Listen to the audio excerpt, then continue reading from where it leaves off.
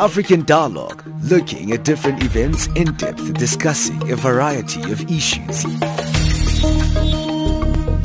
What we see here is a clear violation of, one, the rights to privacy of Tiwonge and Stephen. The position of Greenpeace is that it's been a disappointing meeting. Good morning and welcome to yet another interactive installment of African Dialogue. You're tuned into Channel Africa, your gateway to Africa, bringing news from an African perspective. I'm your host, Ayanda Mkwanazi, and we're currently on the frequency 7230 kilohertz on the 41 meter band to Southern Africa. Well, on the program today, we look at the treatment of crime in South Africa. Is celebrity crime prioritized over other citizens? Does the media play a role in placing attention on a particular crime? And how does that all affect the way the police do their job? But first, let's get the news update with Ann Musa.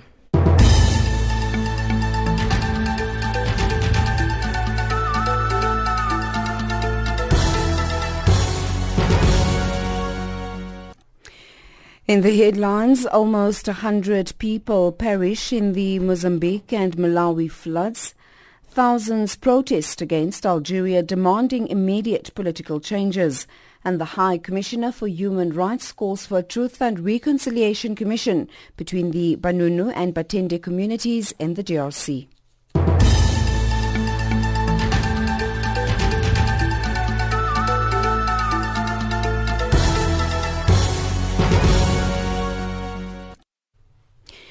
A very good morning to you. I'm Ann Musa. At least 66 people have been killed and 141,000 affected after heavy rains flooded central and northern Mozambique. The government is appealing for funds to manage the crisis. Mozambique has decreed a red alert due to the continuing rains and the approach of the tropical cyclone Idai expected to reach the country between Thursday to Friday. The floods have already destroyed thousands of homes. Meanwhile, in Malawi, thousands are currently in relief camps. Hundreds have been injured and 30 people have died following heavy rains and flooding over the weekend. President Peter Mutharika declared a state of disaster late on Friday as a storm caused rivers to break their banks, flooding entire villages, destroying homes and causing power blackouts. Emergency relief services have been put in place and the Malawian army has been helping to recover people who have been trapped. Thousands have protested across Algeria demanding immediate political changes a day after ailing President Abdelaziz Bouteflika abandoned his bid for a fifth term in power. Huge crowds gathered in several cities. Bouteflika gave in to weeks of mass demonstrations against his 20-year rule on Monday and promised the transition to a new leadership. But he postponed elections scheduled for April, meaning he will likely remain in power for some time. Veteran Algerian diplomat Lakhdar Brahimi and protest groups will join a conference planning Algeria's future. The High Commissioner for Human Rights, Michelle Bachelet, have called for a Truth and Reconciliation Commission between the Banunu and Batende communities in the DRC to prevent further violence. This after the United Nations said the killing of more than 500 people in the country during infighting between two communities in December last year may amount to crimes against humanity. UN human rights investigators say the killing over 3 days in the western region of Yumbi were planned and executed for the support of customary chiefs. United Nations spokesperson Ravina Shamdasani. The violence was facilitated by the absence of state action to prevent the attacks. Provincial authorities appear to have failed in their responsibility to protect the population. In spite of clear signs of rising tensions and an increased risk of violence, no steps were taken to reinforce security ahead of the attacks. And the report importantly warns of the risk of renewed violence. And finally, human rights organization Amnesty International says the European Union is complicit in Croatia's ill-treatment of thousands of asylum seekers and migrants. The BBC's Ian Skipper reports. Amnesty International alleges Croatian border authorities use violence to force migrants into neighbouring Bosnia, where they are trapped in improvised camps with poor conditions and inadequate protection. The report describes how some migrants were beaten, had their documents destroyed, Attempts to scrutinize these practices have been blocked. Amnesty says that European leaders can no longer wash their hands of responsibility as they continue to fund the Croatian border police. The Croatian authorities have denied the allegations.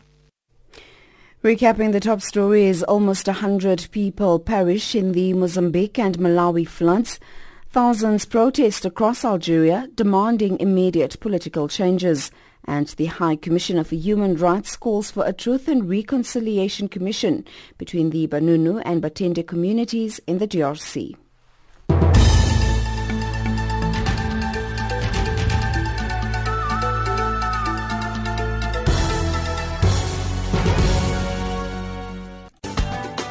Swiss chocolate wouldn't be Swiss chocolate without African cocoa. It's funny when you think about it that way because you realize just how important Africa is to the global economy. And as long as we are deemed to be inferior by the community out there, nothing's ever going to change. I believe it was one of the ancient Greek philosophers who said that when we teach, we'll learn twice. Hello, Africa. Welcome to 1000 African Voices on Channel Africa. 1000 African Voices every Saturday morning at 9 a.m. with repeats on Sundays between 10 and 11, as well as on Monday morning between 3 and 4 Central African Time. 1000 African Voices with me, Awurengwi C, on Channel Africa, the voice of the African Renaissance from an African perspective. Well, thank you to the news team. It's 7 minutes after 11 Central African Time. This is African Dialogue. Thank you for joining us.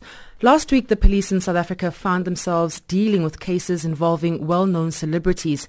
Some have criticized their treatment of these cases, especially because they involve these celebrities. So on the program today, we'll look at the treatment of celebrity cases by the police. Are the police under pressure to be seen to be doing their job due to the high reporting of these cases by the media? Now, to help us with this discussion, we are now joined on the line by Dr. Chris de Kock, who's an independent crime analyst with Crime Facts South Africa. We also have Lisa Vetten, who's a mellon doctoral candidate at Wits City Institute with the University of the Witwatersrand. Also, we have Selby Xinwa, a researcher at the Center for the Study of Violence and Reconciliation. Good morning to all three of you, and thank you for joining us. Good morning. Good morning, Ayanda. Maybe, Dr. Chris, I can start with you. Are we justified to assume that celebrity cases are taken as priority when they are reported? Hello? Hello, Dr. Chris. Can you hear me? Yeah, I can hear you. Okay. I'm saying, are we justified to assume that celebrity cases are taken as priority when they are reported? Yeah, well, you see, this is quite difficult. The moment something happened, if I can use the example, the actor who was killed here in Pretoria at the old Sterlon complex on last Friday, the Friday before last Friday. Immediately it was on all the social media, it was everywhere. He just completed a movie which is now running, and he's quite well known, and he was then killed for his cell phone. He was stabbed or something. And immediately it was on the headline.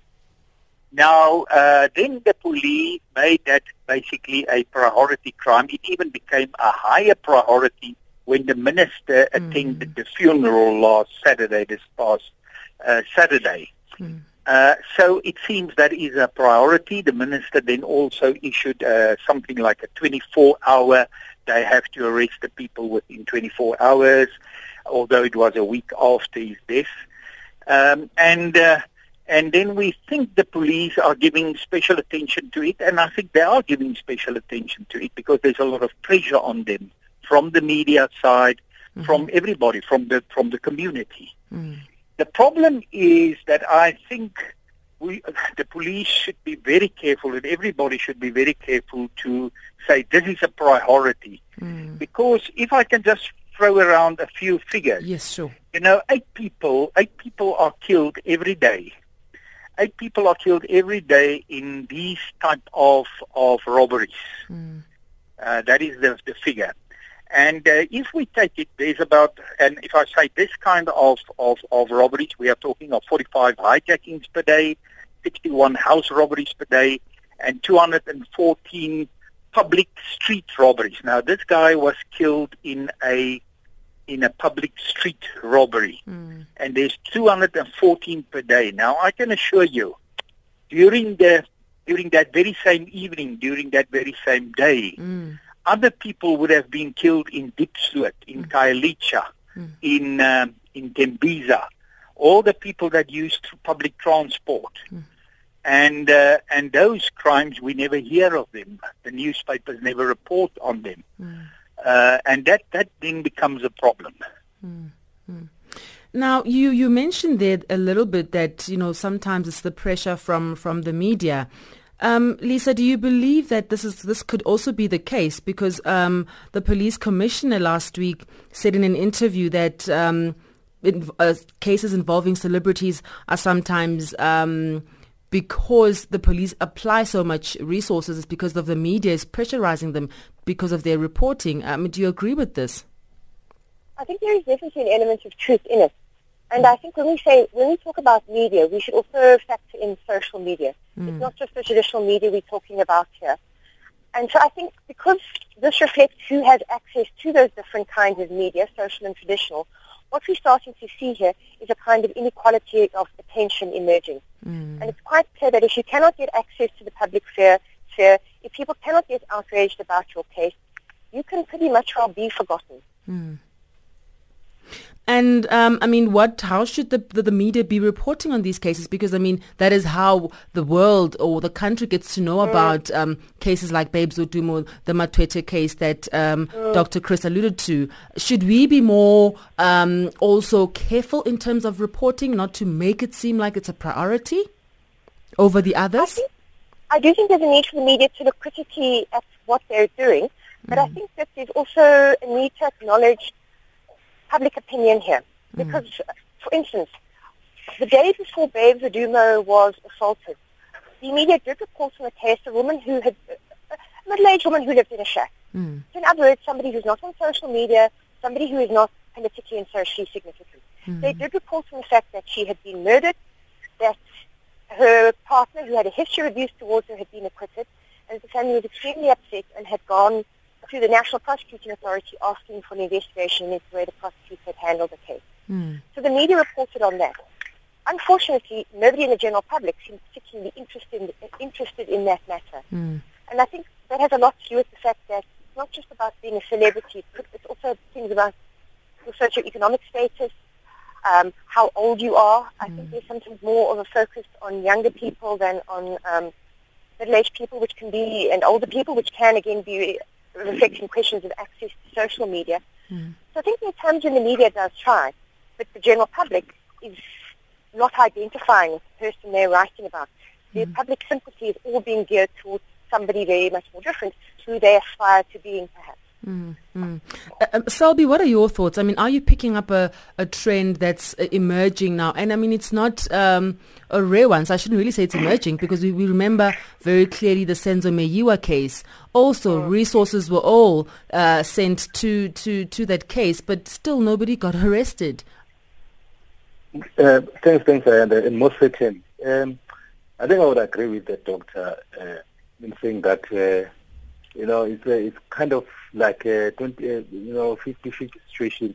But I think the public perception is there too. That indicates, that points to the fact that celebrities do basically somehow get a special attention. But I think also it's linked to what my colleague was raising now. The fact that, for instance, there are issues of access to these social media platforms. People for instance, in the village or rural areas, they would want to use the media for, beneficial, issues such as, applying for a job or, doing something that perhaps would assist, because there are very little resources. But here in the urban setting, media is being used also to drive a particular agenda, and therefore people will use social media as part of advocating, their grievances. And fortunately, these are people who in many senses are known. So if a person is known, the case of Binana, for an example, we got to learn about him as well. That's part of, there's an act and all of that. So these are some of the things that, for instance, once these get to be reported by the police will then have pressure because these are people that are known by the society. These are the people that we get to see them on the media or whether they are in the sporting, activities or in the arts. So we get to see them on daily basis, and therefore police get to be pressured. But like the doctor was saying, there are so many cases of people who were killed on that day when Spusi was made for the cell phone. But unfortunately, the advent of the media has raised the bar, and therefore the perception in the public eye is that those who have got resources have access to justice, and that speaks to the very same issues at the core of it are the issues of inequality and access to it.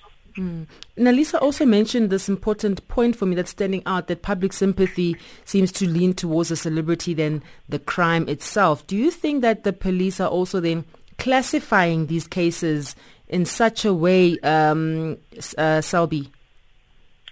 I think it's a question of pressure, like it has been said by my colleagues. The question of police then get to be pressured to say, for an example, if the minister and the national commissioner would go to a funeral of a celebrity and, make statements to say, we are going to arrest these people. One making a statement that within 24 hours, this person must be arrested. And therefore, those that are supposed to be implementing that, public announcement by the minister will surely be pressured to be seen to be doing something about it, and therefore the pressure that comes from the top because of the publicity of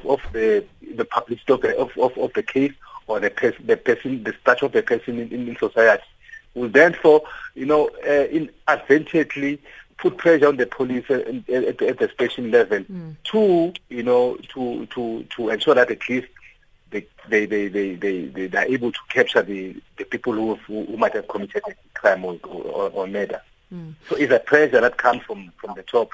But these are the issues. Unfortunately, what the minister was saying last week about the case in point, the Spusi case, is something that is happening on daily basis, and yet it can't be seen to be making those public statements each and every time when it happens. But unfortunately, when it's up there in the social media, it's up there, he's forced as well to say something. And when if he doesn't say something, the public is also going to criticize him. But unfortunately, the lieutenants on the ground are supposed to be implementing that, and therefore the pressure gets escalated and extended to even those that are supposed who are at the coalface of implementing those decisions. So unfortunately, that's where the problem lies. And Dr. Chris, also we saw that there was pressure now mounting. If we just go back to the case of Babes Wodumo and her boyfriend, there was pressure mounting for the celebrity to hand himself over instead of being arrested. Do you think then there's some responsibility that's being shifted towards celebrities actually being accountable as opposed to being looked for and arrested wherever they are? Yeah, you see, I also think that look, I don't think it's a big issue if it was out there and itself over. But it seems that celebrities are treated differently from just our ordinary people. And I think that's a mistake. I really don't think that is how the police should handle this. I think they should use the same methods and the same procedure in all cases. Can I also say that, you see, even if the minister attended the funeral, I'm not saying he shouldn't have attended the funeral, but at least I think he should have put this in context and say that, yeah, he was killed in a street robbery, a public robbery, and then contextualize the whole thing and say, look, but many other people are killed, and we should do our job.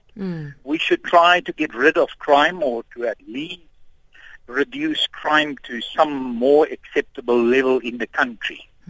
But if you look even at the stats, when the stats are released every year, for the last 3 years at least, there's no mention. There is absolutely no mention in the police statistics. There is no separate category for public street robbery. And when the minister was asked last year, when the stats was released, not the minister, the National Commissioner, the National Commissioner was asked in September last year, what about street public robberies? Why is there no category? He said, no, but the public doesn't ask us about street robberies.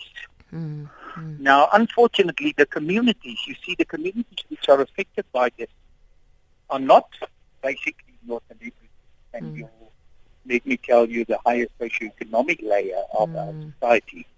But it is especially, street public robberies especially occur in our transport nodes, our public transport nodes, on the bus, on the taxi, or on the way to the bus and the taxi, and the trains, and people walking in squatter areas and so on. So I think I can understand the police want to please the public because somebody important was killed, somebody important was injured, and now they want to show that they are doing something about it.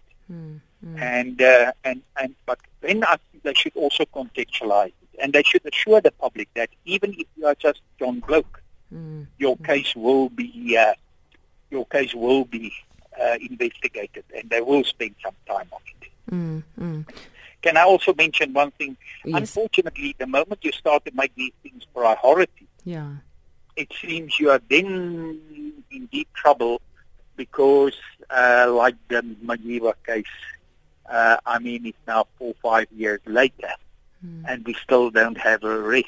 Yes. And that case was put on a high pedestal, extremely, which I could also understand, but then actually it's more negative.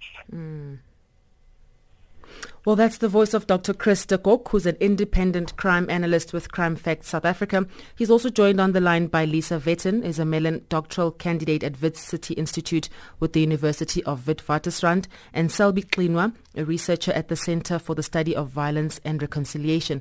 The time now is 11:22. Let's take a short break and we'll come back after this. Welcome to Change Your Game on Channel Africa, the African perspective. We are coming to you from Johannesburg, right here in South Africa. I'm Asanda Beda, your host. Change Your Game, the program that promotes open discussion and social dialogue as we highlight real issues in the African entrepreneurship ecosystem. Trevor Mumba now joins us in studio to talk about his entrepreneurial and personal journey. Welcome to Change Your Game, Trevor. Thank you so much. It's an honor to be here. Palesa Mukubong, who's a designer. Welcome, Palesa, to Change Your Game. Thank you. Your role at the 4th Annual Fashion Without Borders event? I just know that I need to arrive and do my part and do it really, really well.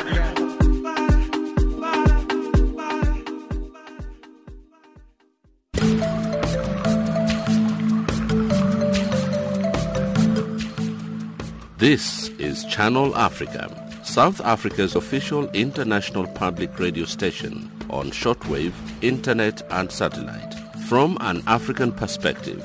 Guess what? You can now listen to Channel Africa using Silozi, Chinyanja, Kiswahili, Portuguese, French and English, giving you an African perspective.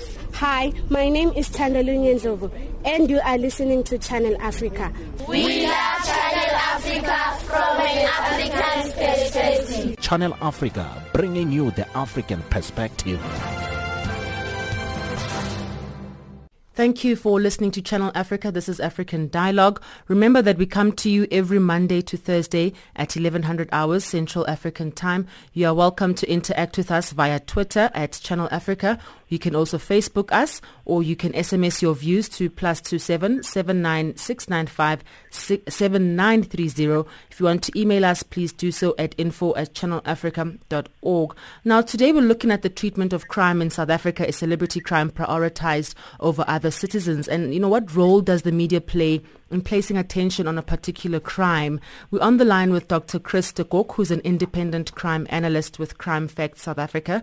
We also have Lisa Vetten, who's a mellon doctoral candidate at Wits City Institute with the University of the Witwatersrand. Also have Selby Xinwa, who's the researcher at the Center for the Study of Violence and Reconciliation. Now, if I can pick up this part of the conversation with you, Lisa, what's your view on the classification of cases? I mean, should each case be dealt with by its own merits, or should, sufficient resources be sent out on the case whether the merits seem to be weaker or stronger? I think all cases need to at least get a fair shot at justice. So that is, when somebody looks at them, they should at least look at them reasonably and put in whatever is needed, I think, in order to give that case a chance in court. I think and I want to pick up here with domestic violence, because this is where I think allowing people discretion to decide on merits becomes very, very difficult. It's a long-standing historical problem that when women have gone to police stations to try and lay charges of domestic violence, the police have turned them away. And this has often been on the grounds of, you're just going to withdraw your charge, so we're wasting our time by even filling out the docket. Go home and sort it out with each other. And, this can be extremely serious. In 2016, in fact, the police couldn't tell the difference between a woman who'd gone in to help. They couldn't tell that she was extremely traumatized. They thought she was drunk, and they refused to help her. That woman had been kidnapped, raped and beaten throughout the night by her estranged partner. She'd managed to escape, but she hadn't been able to take her 2-year-old child with her. The police would not help her. Many hours later, she got somebody to come and assist her from the police. And by that time, her child had been raped and murdered by her former partner. So you see, this is what happens when you give too much discretion. And I do think everybody's case should be accepted. In fact, we have very stringent obligations placed on the police to accept and deal with and respond to all domestic violence matters. So if I do have a complaint about the media, it's that I think a lot of our focus tends to be on people's stories. And obviously it's important that we tell people's stories. But at the same time, we need to be explaining to people why these are systemic problems. What are the policies in place that are not being addressed?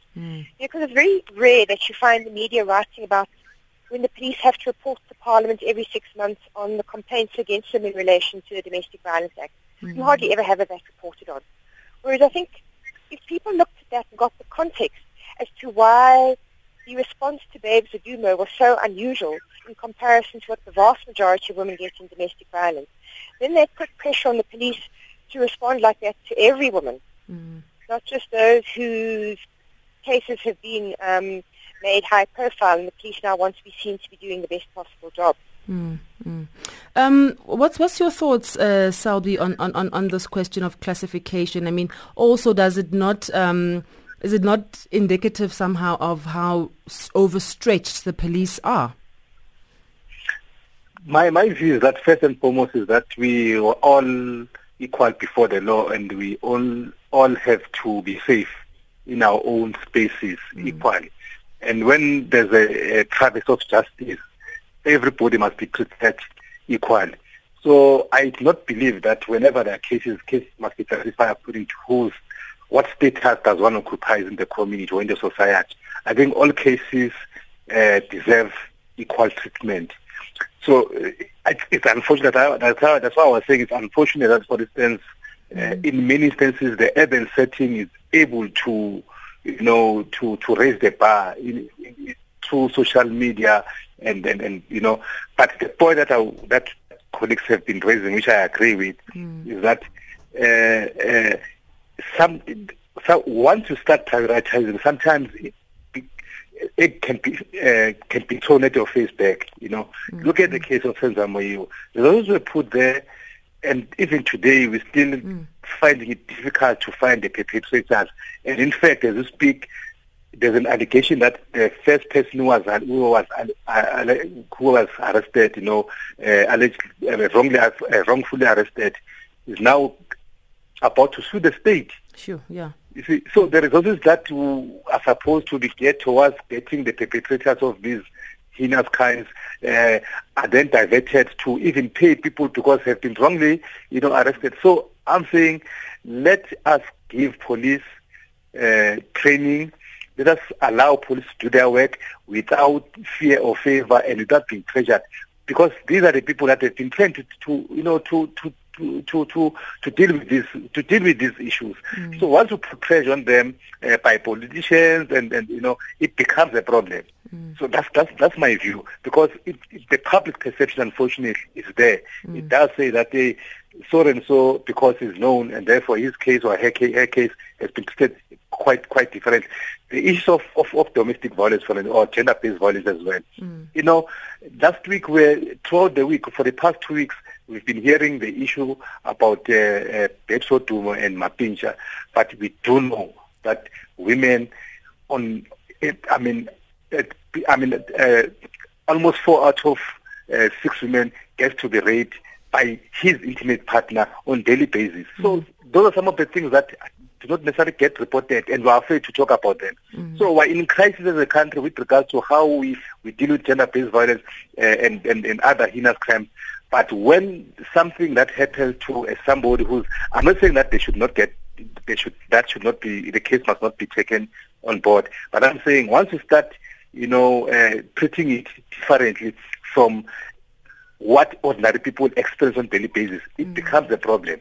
And in fact, that also would lead to people losing confidence even in police reporting the cases whenever because perception will say, I'm unknown, and therefore why should I go to the police and report these cases? So it becomes a problem. Rather, allow police, because they've been trained to deal with these issues, allow police a space to deal with these cases without putting undue pressure on them, because sometimes when it backfires, it becomes a problem. The case in point that rather cited of Senzo Mayor speak. Even there's another one again. This is Senda Ngobo, who was badly murdered and burned in his car, who was studying in Pretoria, and then he was driving an Uber. The policemen, that got a hype. Police were saying they've got leads and witnesses were there. Even today, the family is crying in terms of saying, where's the progress around that case? Precisely because once we put undue pressure on police, sometimes it becomes negative. Yes, Dr. de Kock, how should the police be treating criminal cases as and when they enter the police station? Well, as they enter the police station or the police are called to the crime scene, they will open a docket. That is the first thing. Take statements, open a docket, and the docket will be registered as under different crimes depending on the incident. It may be a robbery aggravated plus a murder or attempted murder or whatever the case may be. But what I would say is the police must treat all cases equal. I think they must pay equal attention to a case. Look, there is some crimes. I mean, like, petty housebreakings where people just pushed open the door. I mean, if you have a mess of cases, unfortunately, we have got very high crime levels in South Africa. And if you have only a few detectives and you have got this lorry load of cases, I'm not saying that you should give each and every one the same priority. Murder cases, for example, is very serious. But then all murder cases. Domestic violence cases are serious, but then all domestic violence cases. Rape. And the same with robbery aggravated, the different kinds of robbery aggravated. I think the police should be very careful of prioritizing individual cases or even some subcategories of cases. When you walk into a police station, you will always see there's a special office for the so-called trio crimes.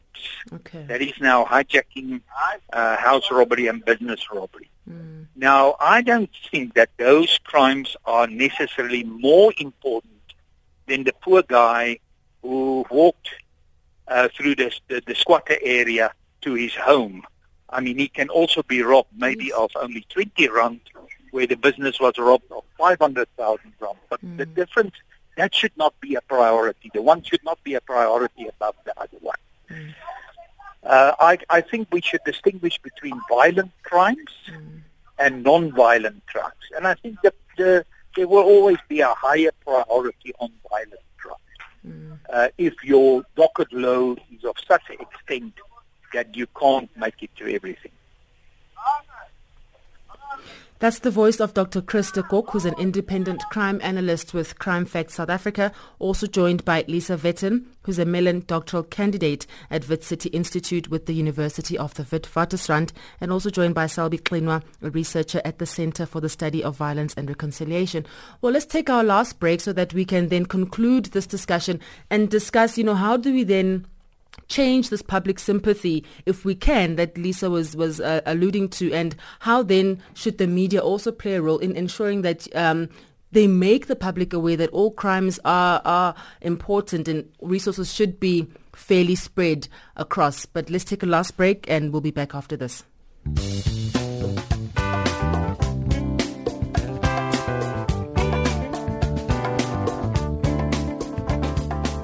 Hello. To celebrate African women's achievements, self-emancipation, human rights and democracy, listen to Womanity, Women in Unity, an advocacy radio program against all forms of gender-based discrimination and violence against women. Womanity, Women in Unity, on Channel Africa every Thursday at 10:05 Central African Time and every Sunday at 6:05 Central African Time. Womanity, Women in Unity with Dr. Amalea Gonez-Malka every Thursday at 10:05 Central African Time and every Sunday morning at 6:05 Central African Time. Channel Africa, celebrating African women's achievements, the voice of the African Renaissance from an African perspective.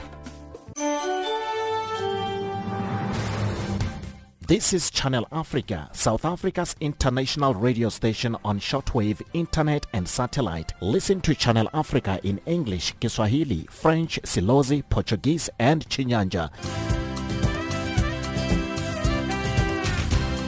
Naam, kwenye line ya simu hivi sasa najiunga moja kwa moja. Farafina. Terre de soleil.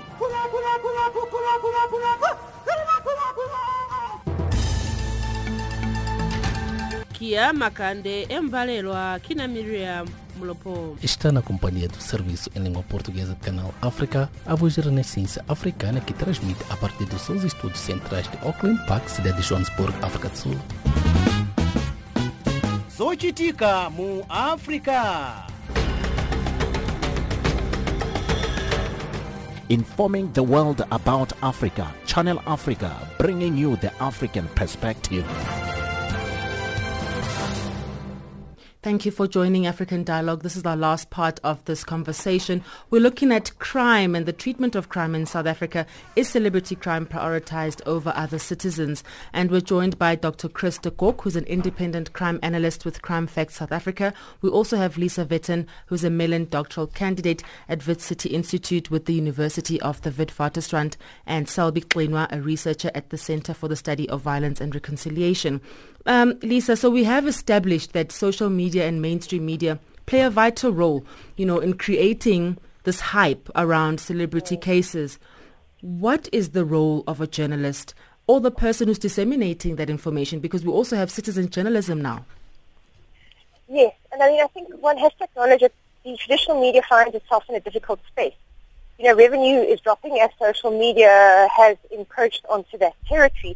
And so I think increasingly there is all sorts of pressure to be guided by algorithms and what's popular so that advertising can be sold. So I think one does have to acknowledge that difficulty, and the fact that many news sources have had to cut staff as a result. So it means, for example, we don't get the kind of reporting on courts that used to happen, where many ordinary people are every single day, simply because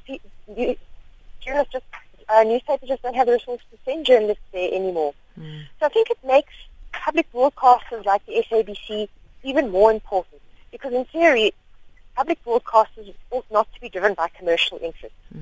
They ought to be getting the funding to be able to focus on everybody, so that we get equal coverage of everybody, even if it's not popular and it's not going to earn lots of clicks, likes, or whatever it is. So I think that's really important, and to protect public media of any sort. And I think also to look at how, and possibly also not to just accept the way things are going. I mean, I do think it's important to challenge the way in which we are so unequal in our sympathies towards people.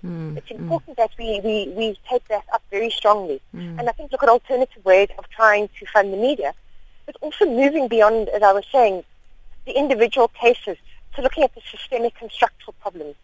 Often that's boring, but that's where the solution, understanding that and fixing it at source, is where the solution lies. Selby, what's your take on that, especially on that point on public sympathy? I mean, can we try and change how people view these cases when they're reported on? Unfortunately, journalists as well are human beings, but the point that must be emphasized is the fact that, whenever they do, whenever they're reporting these cases, they need to ensure that they report them fairly and give a broad spectrum to each and every corner of the country, whether a person is known or not known or unknown. So that is what they're supposed to do. They need to go and dig stories that can be found in the villages. I mean, there are stories that journalists would speak about, the cases where children, dying in the trials and all of that. So they need to flag those, even when there's an issue around question of lead. But as a parting point, Ayanda, is that one of our concerns is that the long-term effects of when police prioritize cases because people are celebrities and all of that, is that it breeds what we call mob justice. People will say, we don't have trust in police, we don't have respect. Once there's a deficit of trust between the community and the police, communities in many cases, they take law into their own hands. And mob justice becomes the order of the day, and that becomes even more problematic. If communities are able to take law unto themselves. So those are the consequences of when you start classifying cases and prioritizing them. Those are some of the negative consequences of thereof, which the police minister must be able to look into. Because I mean, if you are to go to, I think the doctor there he has done a lot of analysis around the space in terms of murder cases. If you are to go to Deep Slope now, you would find that within 2 weeks, a span of 2 weeks, there is mob justice that happens there. Precisely because of people have this deficit of trust between themselves and the police. So those are some of the consequences, because people are not taken serious. And what needs to happen is that once you take people serious, and then once you look at their cases as priority cases, then the trust gets to be enhanced. So that is what we need to fight for as a country. And that's the trust. I want to take it to you, Dr. de Kock. What are your parting shots from the conversation, especially the trust part that Selby is alluding to? I mean, how do we then instill confidence to an unknown person who's reporting the same case of assault, that their case will be treated as equally? I think I have a little bit of a different take, in the sense that I mean, we can look at the media internationally and we will find the same trend. The media, and now especially with the strong social media, is focusing on celebrity crime, unfortunately. You must make your newspaper sell. People won't buy a newspaper if there's a lot of reporting on unknown people who they don't know. They want to know about the actor and actress and other important people who were killed or who were injured in crime. So, but what I think the media and the journalists should do is they should always contextualize and say that this guy died in this kind of crime, but we must remember that this is happening on a daily basis in South Africa. On a daily basis, we find domestic violence, we find rape, and that this celebrity was the victim of such a crime, but in the total context, there is all these others, and the police must also pay attention to them. And we have to do something about crime. I think Selby now referred to a very important point, and that is the one of mob justice. That one, I must say, I'm very worried about. You know, many years ago, 18 years, 15 years ago, we found I was still in the police, we found that about 2%, less than 2%, of all the murder cases were as a result of mob justice, the vigilantism. And then a few years later, we found that it grew to about 4%. And the latest indications, if I look at the police reports, the last report of last year, now it's up to 10%. And I did some work on Kailicha during the Kailicha Commission. And there in Kailicha, for example, and I think Diepsloot and other similar places will be the same, yes. I found that up to 30% of all murders in Kailicha is as a result of mob justice. And that is especially where you have street robbery. People are killed in street robbery, and then the community react by mob justice. And that, I think, is quite a dangerous situation. Indeed. So we must never create, and the minister and the police must never create the idea that some crimes are more important because it's more important people than other crimes that affect the ordinary poor guy. Thank you so much, Dr. Chris de Kock, who's an independent crime analyst with Crime Facts South Africa. Also joining him is Lisa Vetten, who's a mellon doctoral candidate at Wits City Institute with the University of the Witwatersrand. And last but not least, Selby Xinwa, a researcher at the Center for the Study of Violence and Reconciliation. Thank you all so much for your insight and talking to us at African Dialogue. A pleasure. Thank you very much. The time now is 11:45, time for the Econ News with Tracy Boomgard.